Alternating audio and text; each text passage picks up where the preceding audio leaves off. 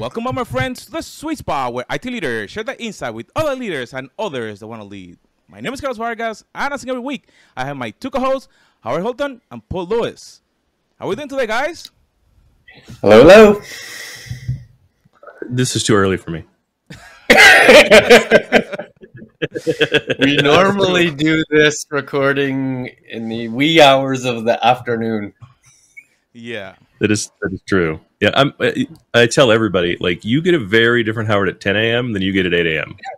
And it is 8 a.m. where I'm at. Do you have some coffee or no coffee or anything? I don't even have a glass of water. Like, that's how ill prepared I am at 8. My calendar is blocked till 9 a.m. You can't even schedule an 8 o'clock call without like previous authorization. So, and it is in fact my fault that we're doing this at 8 a.m. Just to be clear for everybody, I had a 9 o'clock conflict that showed up very late, where I'm doing another webinar podcast type thing with another 100 people. So we had to do a last minute scramble. So I apologize to everyone that got that notification late, but yeah, that's why we're doing what we're doing when we're doing. Love the pre-roll, by the way. Yeah, that was awesome. What's so special, Carlos, about today? Well, why have you brought us together in this early morning? So, interestingly enough, one of the questions why we started the podcast was because there was a challenge in leadership, specifically within the tech world. Mm-hmm. We hear leadership in other areas. We have people leaders, but then there's technology leaders that are a little bit different. So I think that is the topic that we want to address today to see, okay, is it the same thing? Or is there a difference in how we lead within the tech world or with people? So I have some thoughts, and Howard will have some thoughts, and I'm hoping we both agree and disagree. Bit of a change today, though. This is, we in fact have a studio audience today, which is awesome. We rarely have a studio audience. Oddly enough, we have in fact had studio audiences in the past, real life, actually in person, which was great. And we had live questions. We're going to do the same kind of thing here. We'll do a 30-minute pod as we normally do. And then we'll finish the pod as exuberantly as we can, and then go live Q&A. So if anybody finds anything interesting, then either write in the chat that you're currently working on, or feel free to live talk to us after. But today is about... I will say... Yeah, go ahead. Those that are at 10 o'clock their time will be far more exuberant than those that are at 8 o'clock their time, just for the record. Right. Well, we do have virtual audience members around the world. We might have some India leaders, some other APAC leaders, some EMEA leaders, America's leaders, even some Pacific Standard Time. I don't know if they're up right now, but at least it's all being recorded. I very much appreciate those that got up early or stayed up late to watch us. We're honored that you're willing to do that for us. So thank you very much. And this is live. It is posted. You'll be able to see the recording both internally and externally, which is all great. Okay, so let's jump in because we don't have a lot of time. So the premise of our talk here is technology leadership versus people leadership. What is the right mix? You know, snobs might refer to it as, multi-dimensional technology leadership. We might also use that term, or we might not. Who cares? We're not really snobs in the grand scheme of things. But let's start with a premise, and I'm gonna bounce it off you, and you tell me if you think this premise is reasonable. So the premise is this: as a technology leader, or arguably any leader, but let's focus on technology leader because we have a technology leadership audience in many ways. I need my team to hold two thoughts at once, right? Thought number one, that we are the same. And you can define that in many different ways, but let's say from a technology leader, we are the same means we are technologists, are both of us. We're experiencing lifelong education and learning. We want to know and learn new interesting things all the time. We demand sort of critical thinking. If we want to make decisions, we want to make sure we have the data and technology to prove that. I want to know as much as I can. I might even have a tad bit of absolutism in terms of technology decision making. So we are the same. But at the same time, we want our teams to know that we're different, right? And the difference might be in terms of context. We think of other business contexts. We participate more with our peers, so we have an appreciation of the peers' context of decision making. That business decisions drive most technology decisions, not technology purity. So the absolutism becomes less absolute. And I've probably been promoted into the role I am based on, a display of skill. I've shown skills that are beyond technology, or shown skills, or at least an aspiration to do something different. So reflecting that, Howard, do you buy that premise, or do you buy something else? I mostly buy that premise, right? I would say if you no longer have a love for technology, please get the hell out, right? Especially if you're a leader. Especially, I was thinking about this when Carlos was kind of doing the intro. Most COOs came from the business. Most that I'm aware of came from the business. VPs of operations came from the business, right? Finance, and I apologize for all of you that are finance. I actually think you're alien, so I'm not sure why you get into finance, but that's because I don't understand the appeal. But like we need you, we love you. It's great. But you still note that finance, HR, marketing, they're all in the room. So feel free to offend all or none. All or none. Okay. I'm sure I'll offend some. I apologize for offending you, but only kind of. It's just who I am. Like almost every other business unit, you come up through the ranks of that business unit. But it seems like IT, there's a lot of IT leadership that has no IT experience whatsoever. And I kind of find it weird, right? It's also part of the breakdown and part of the continuous IT attitude where engineers and sysadmins don't respect their leaders because of that lack of experience, that lack of ever being in the trenches, that lack of ever understanding how this stuff works, and an appreciation for sometimes effort that feels effortless. And there's a lot of IT leaders that lack that desire to continually learn, to constantly, the constant discovery that comes along with what is arguably the fastest changing space in the world. I have a deep legal background, and what appealed to me about technology, my dad was a law professor, and what attracted me to technology was it changed faster than the law. And the law is pretty dynamic.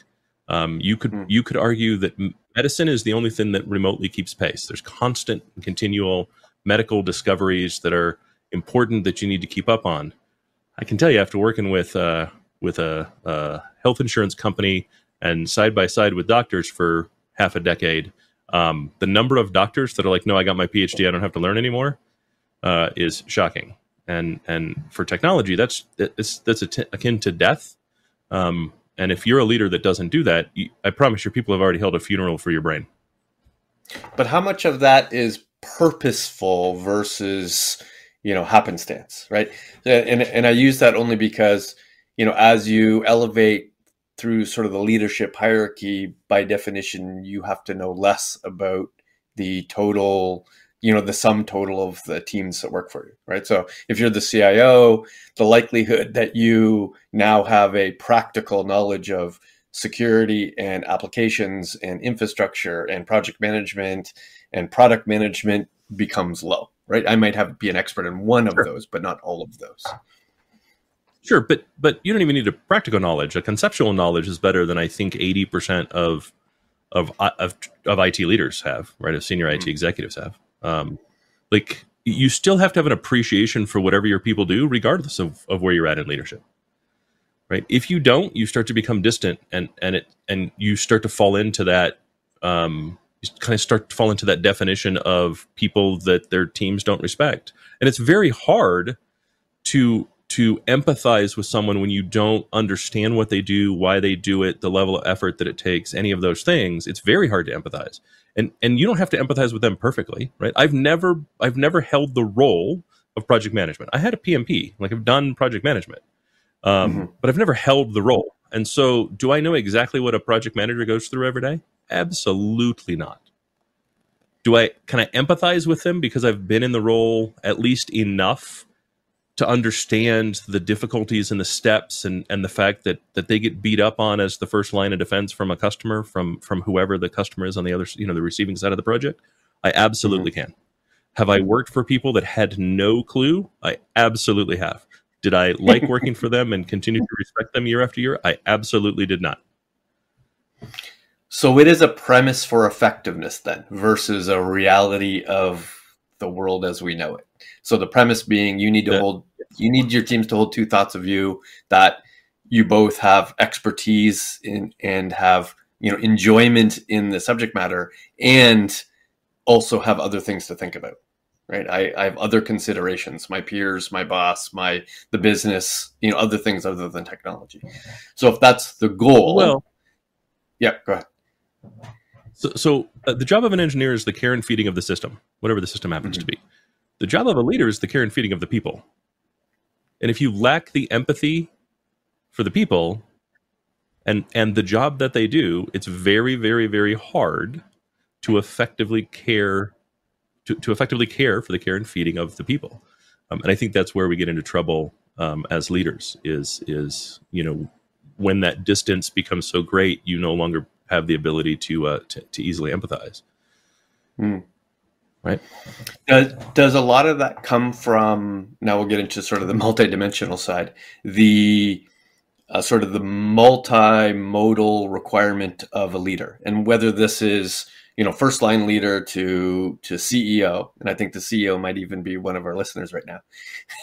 Is it this multimodal thinking where not only do I have to think down, in other words, I have to think about my team and the effectiveness and efficiency of the team and the care and feeding of the individuals, plus I have to think about my contribution as a peer, right? Plus I have to think about my contribution to the organization's effectiveness, i.e. top line and bottom line. Plus I have to think about even my inside and outside. I have a voice inside my organization and I have a stagecraft voice outside of the organization, whether that be social media or stagecraft or, media interviews, all those other things. Are those necessary distractions that sort of create that multimodal effectiveness or ineffectiveness? I'm not sure I like the term multimodal. No, I mean, I've been using multi-dimensional, right? I have skill sets beyond leading my team. No, I agree. I think we've invented a term that effectively means your job requires work that is different than the work you did before. You know what I mean? Like, I just think at some point business buzzword bingo gets in the way, right? It just makes it sound smart when in fact it's just you have new job requirements that maybe didn't exist before and didn't exist to the same level. And yeah, absolutely, right. A modern tech exec, and frankly, everyone should have your work persona that you maintain for the job, and then your professional persona that you maintain for your career. And those two things are different, should be different, and likely will always be different. And you need to care and feed for both of those. Right. And so to your point, right, as you become a tech executive, your external persona starts to become, I don't want to say as important, because the reality is if your tech persona were to die, the business may take a small hit, right? If your business persona dies, the business takes a huge hit. At least it better, or you're pretty redundant. You know what I mean? So Which answers my next question, which was, is there relative importance here?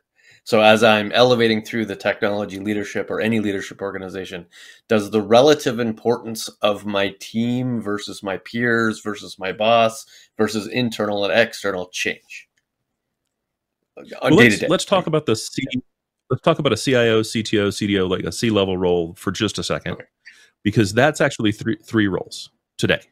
And certainly in what we do, right? The first is the internal, run the team, run the business, run the organization, right?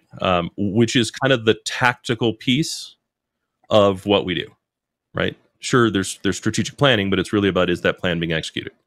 Then the second one is still internal, but that is the kind of C-level strategic, kind of company-wide strategy around leveraging technology, and that kind of alignment. And that's really a second role. And I say that because you could be really good at the first role, not so good at the second role, and still have the CTO title or the CIO title. And there's plenty of people who do that effectively, especially at large organizations.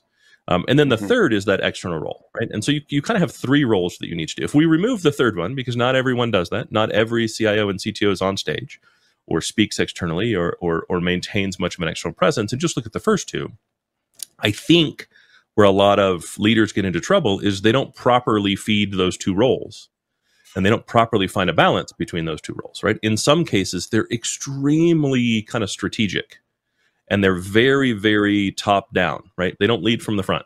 And that doesn't mean sitting at a keyboard, right? That means under that level of empathy and understanding with what all of your people do, so they feel like you represent them, and instead you represent the business.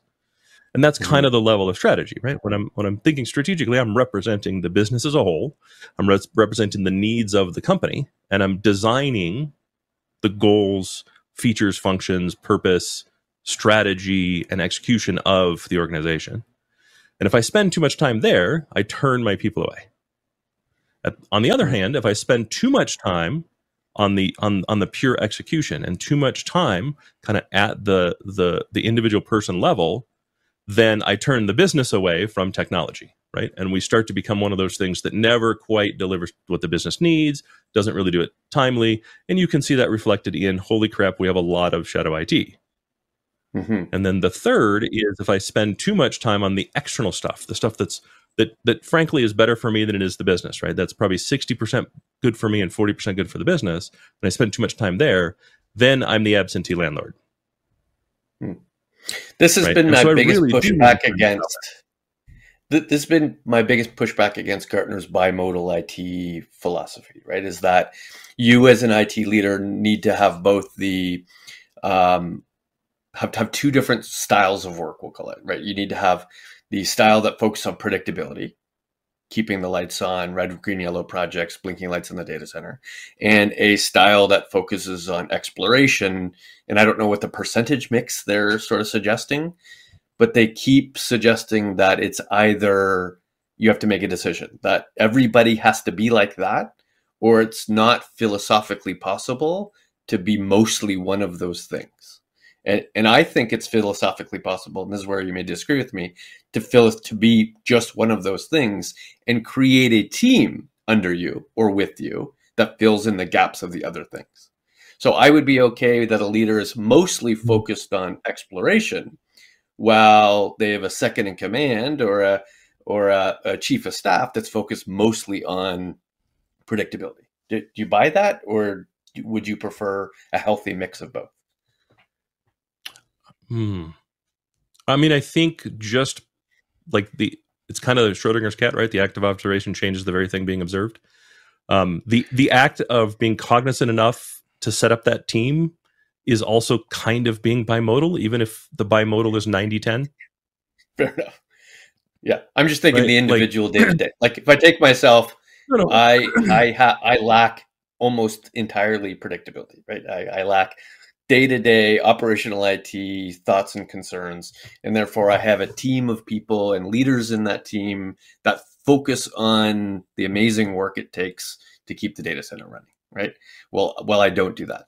But if I didn't invest in that team and that leadership and that style, then I would have to spend more time in that world. No, I think there's a difference between, I don't spend a lot of time thinking about my website staying online. Right. I don't invest a lot of my time and energy there. However, I do invest the time and energy in, do I have the right people? Do they understand what they're doing? Do they have the tools they need? Have I given them what they need to succeed? I think there's a big difference between those two things.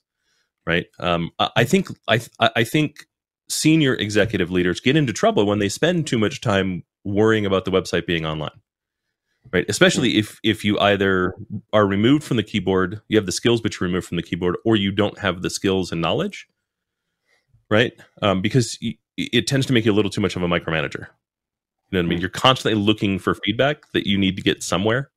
And so that tends to put load on your people. But I think I don't think there's anything wrong with saying I've put the right people in place. I trust my people to do what they're doing, and all I ask for is feedback on, have I given you everything you need to succeed, and what can I give you that'll make your success easier? I think that's different than, I think those are two kind of different things, right? And I think one is far healthier than the other. And frankly, I think the easiest thing to do is figure out ways to do 360s, figure out ways to do reverse reviews, right? Make sure that you're getting feedback from your people, and do what you can to collect it anonymously, right? People don't like to tell their boss they're doing a bad job, that the boss is doing a bad job, right? But see if you can figure out a way to do that. Talk to your HR partner and say, hey, can you do a 360 review involving my team and give me some anonymous feedback? I think just the act of doing that and being genuine about it is a step in the right direction, right? It continues to connect you to your people. And I think that's the important part. I don't think being involved in the day-to-day is the important part as much as it is having empathy for what it takes to be involved with the day-to-day. That's the important part. Well, everybody's involved day-to-day. The question is, what are they doing? No, their day-to-day. Their day-to-day, right? It's your people's day-to-day, right? Yeah. Having empathy for the people that work for you. Keeping in mind, right, that without us, they're still going to get the day-to-day done. Right? If you eliminated executive leadership completely, the day-to-day will still get done. It may not get done in a cohesive way where everybody's working together towards the same goal. Fine. Right. It may not be the most efficient. But within IT, I guarantee every single system will stay online if you get rid of executive leadership. Every single thing that's online today will stay online.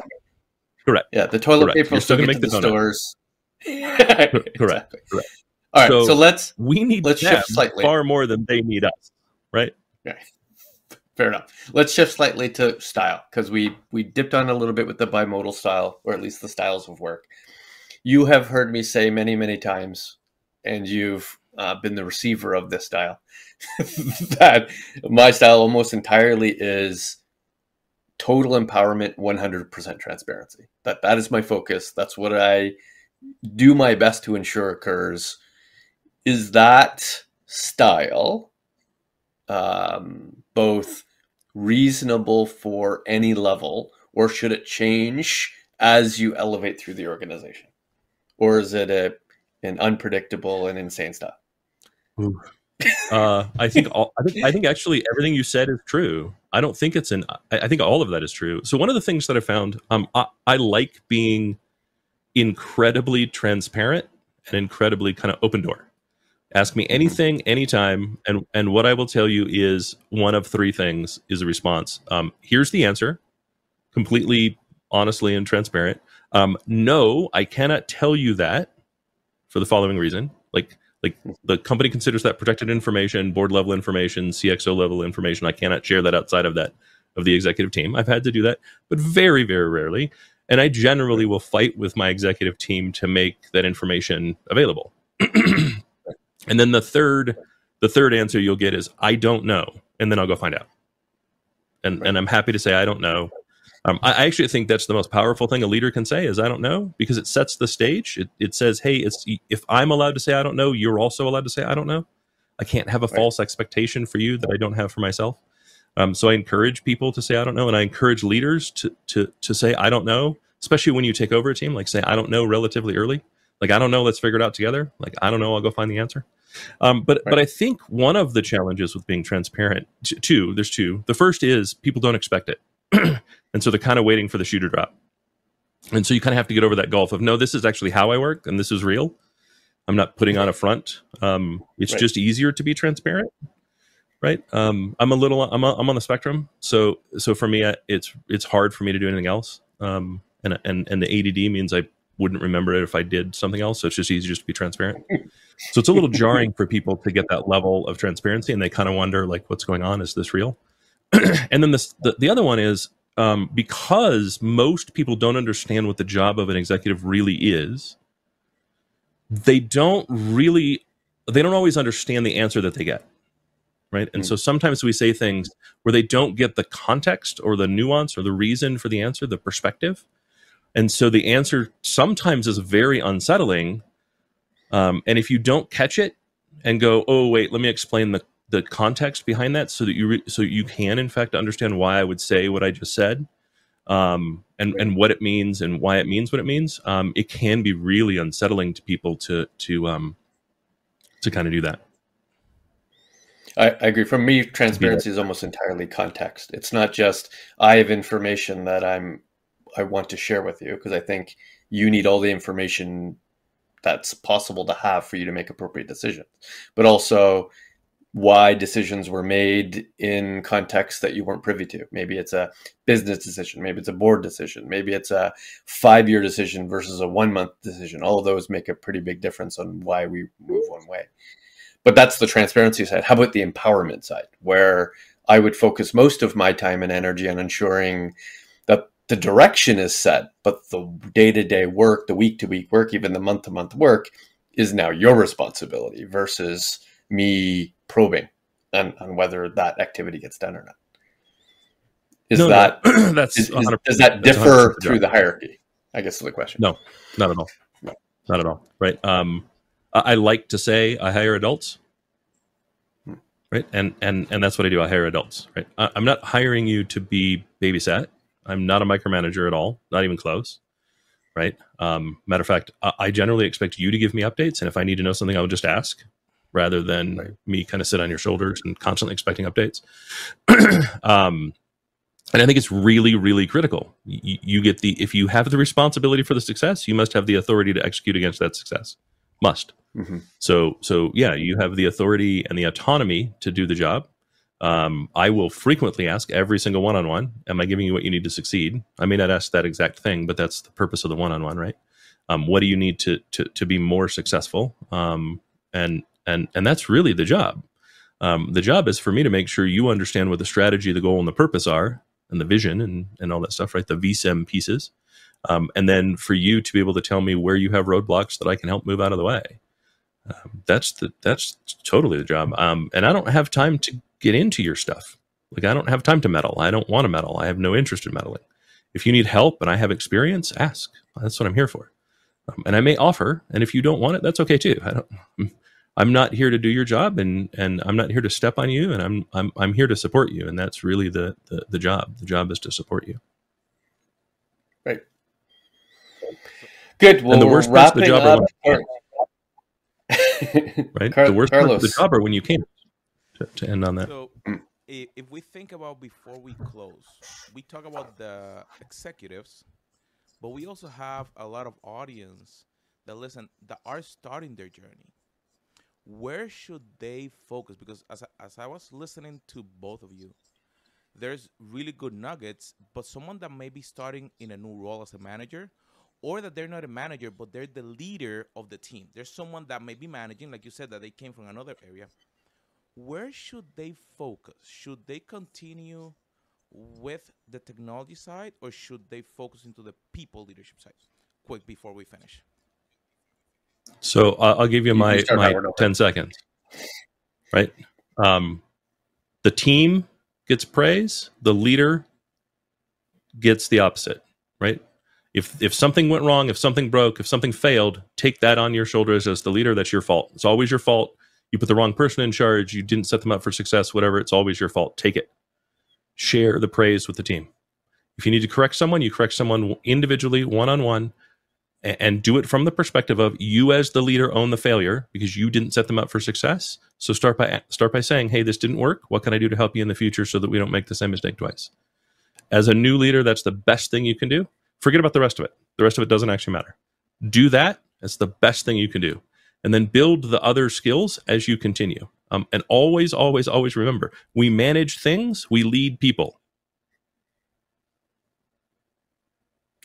And my closing advice would be rethinking what first team looks like when you become a new manager, right? So when you become a new manager, a new director, a new VP, new CXO, rethinking about who your first team might be. In other words, people who report to you, or people who are your peers, or people who you report to, or people that are outside the organization. That changes as you elevate.